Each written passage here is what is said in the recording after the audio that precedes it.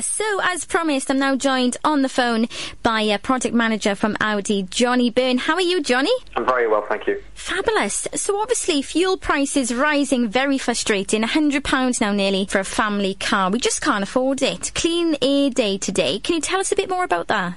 Yes, Clean Air Day. It's a great campaign that goes on in the UK every year to sort of raise awareness of air pollution, which is the largest environmental health risk that we face in the country today. So it's a way to help communities and how businesses can help show leadership, essentially, to help sort of minimise pollution. And one quick and very, very effective way to do that is to move to an electric vehicle.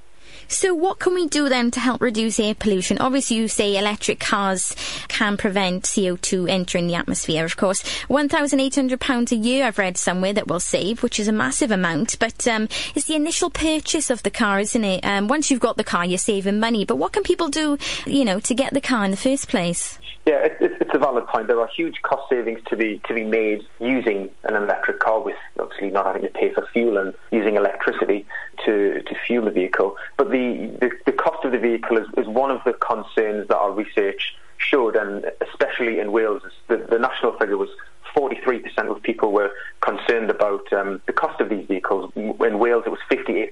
So there is a huge concern around that. But it is one of those misconceptions that electric cars are more expensive. Now, when this technology first arrived, it was more expensive. A bit like flat-screen televisions. When they launched, compared to a normal TV set, they were more expensive. But as time goes on and this technology develops, the price of it is able to be lowered, make it more accessible to people. So at Audi today, we have a fully electric compact family SUV called the Q4 e-tron, which is comparable in price to a petrol or diesel SUV we also have, and in certain models it's also cheaper to buy. So we're at that point now where our electric vehicles are the same price, if not cheaper, to buy and especially to run than a conventional petrol or diesel car. So what you're saying is, as time goes on, it'd be more of a feasible option because the technology is advanced. So how much difference does it make from having an electric car to a diesel or petrol then? Yeah, it's huge. So if I speak from a sort of personal point of view, I do about 12,000 miles per year. And if using my electric vehicle, I pay around between £800 and £950 per year on electricity. Obviously, everyone has a slightly different tariff. If I use petrol, I'm going to be paying around about £2,300 to cover the same distance. So that's a huge saving, and that's just 1 year. You multiply that by the number of years people keep these vehicles, and you can save thousands upon thousands just in fuel alone.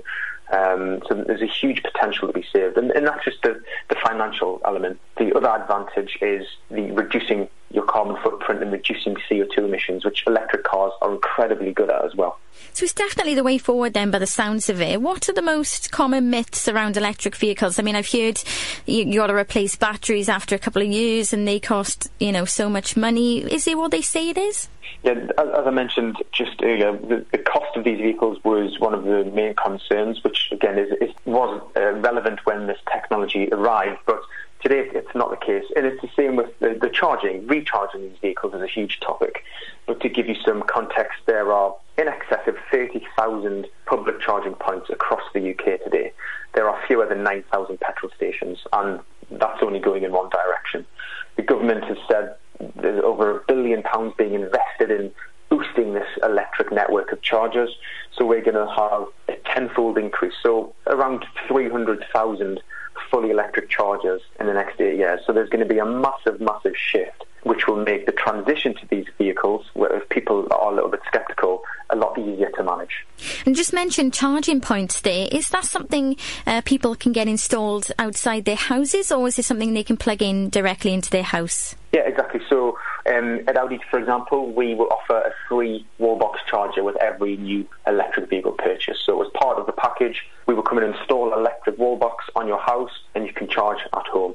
Some of us aren't in that position, like myself. I live in a flat. I don't have a driveway. But the infrastructure around where I live is being improved, as it is across Wales and across the UK, to use on-street chargers. There are lampposts which are being developed to have charging points installed in them. So there are some very ingenious methods being used all over the country to really help accelerate this shift. And just curious, how long would it take, roughly to fully charge a car then?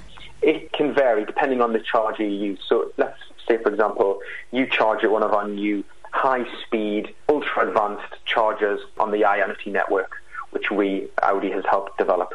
You can fully charge your car from 5% battery to 80% battery in 20 minutes.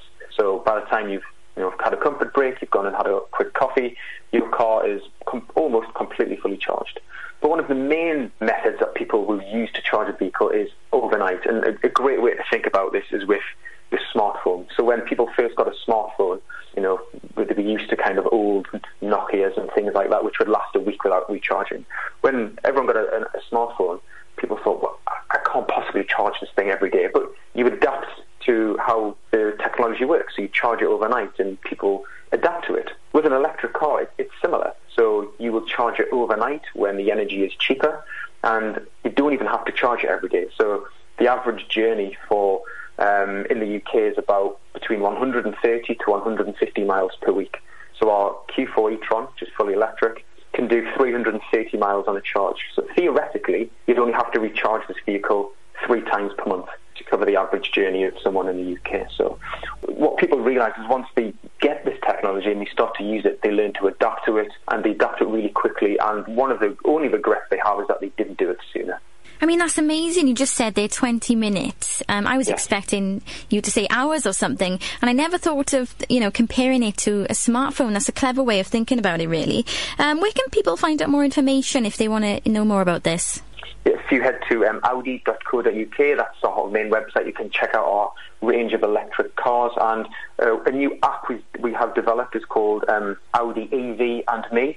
So this is a great little tool that allows you to compare our fully electric cars against our plug-in hybrid cars, and you can just see exactly what car best fits your lifestyle and how far you travel, where you go, the mileage you use, and the cost savings you can make at the same time. It's a very useful little app, and I fully recommend taking it. Yeah, it definitely sounds it. Thank you so much for joining us today, Johnny. It's been an absolute pleasure. No problem, thank you. You have a lovely day now. Bye.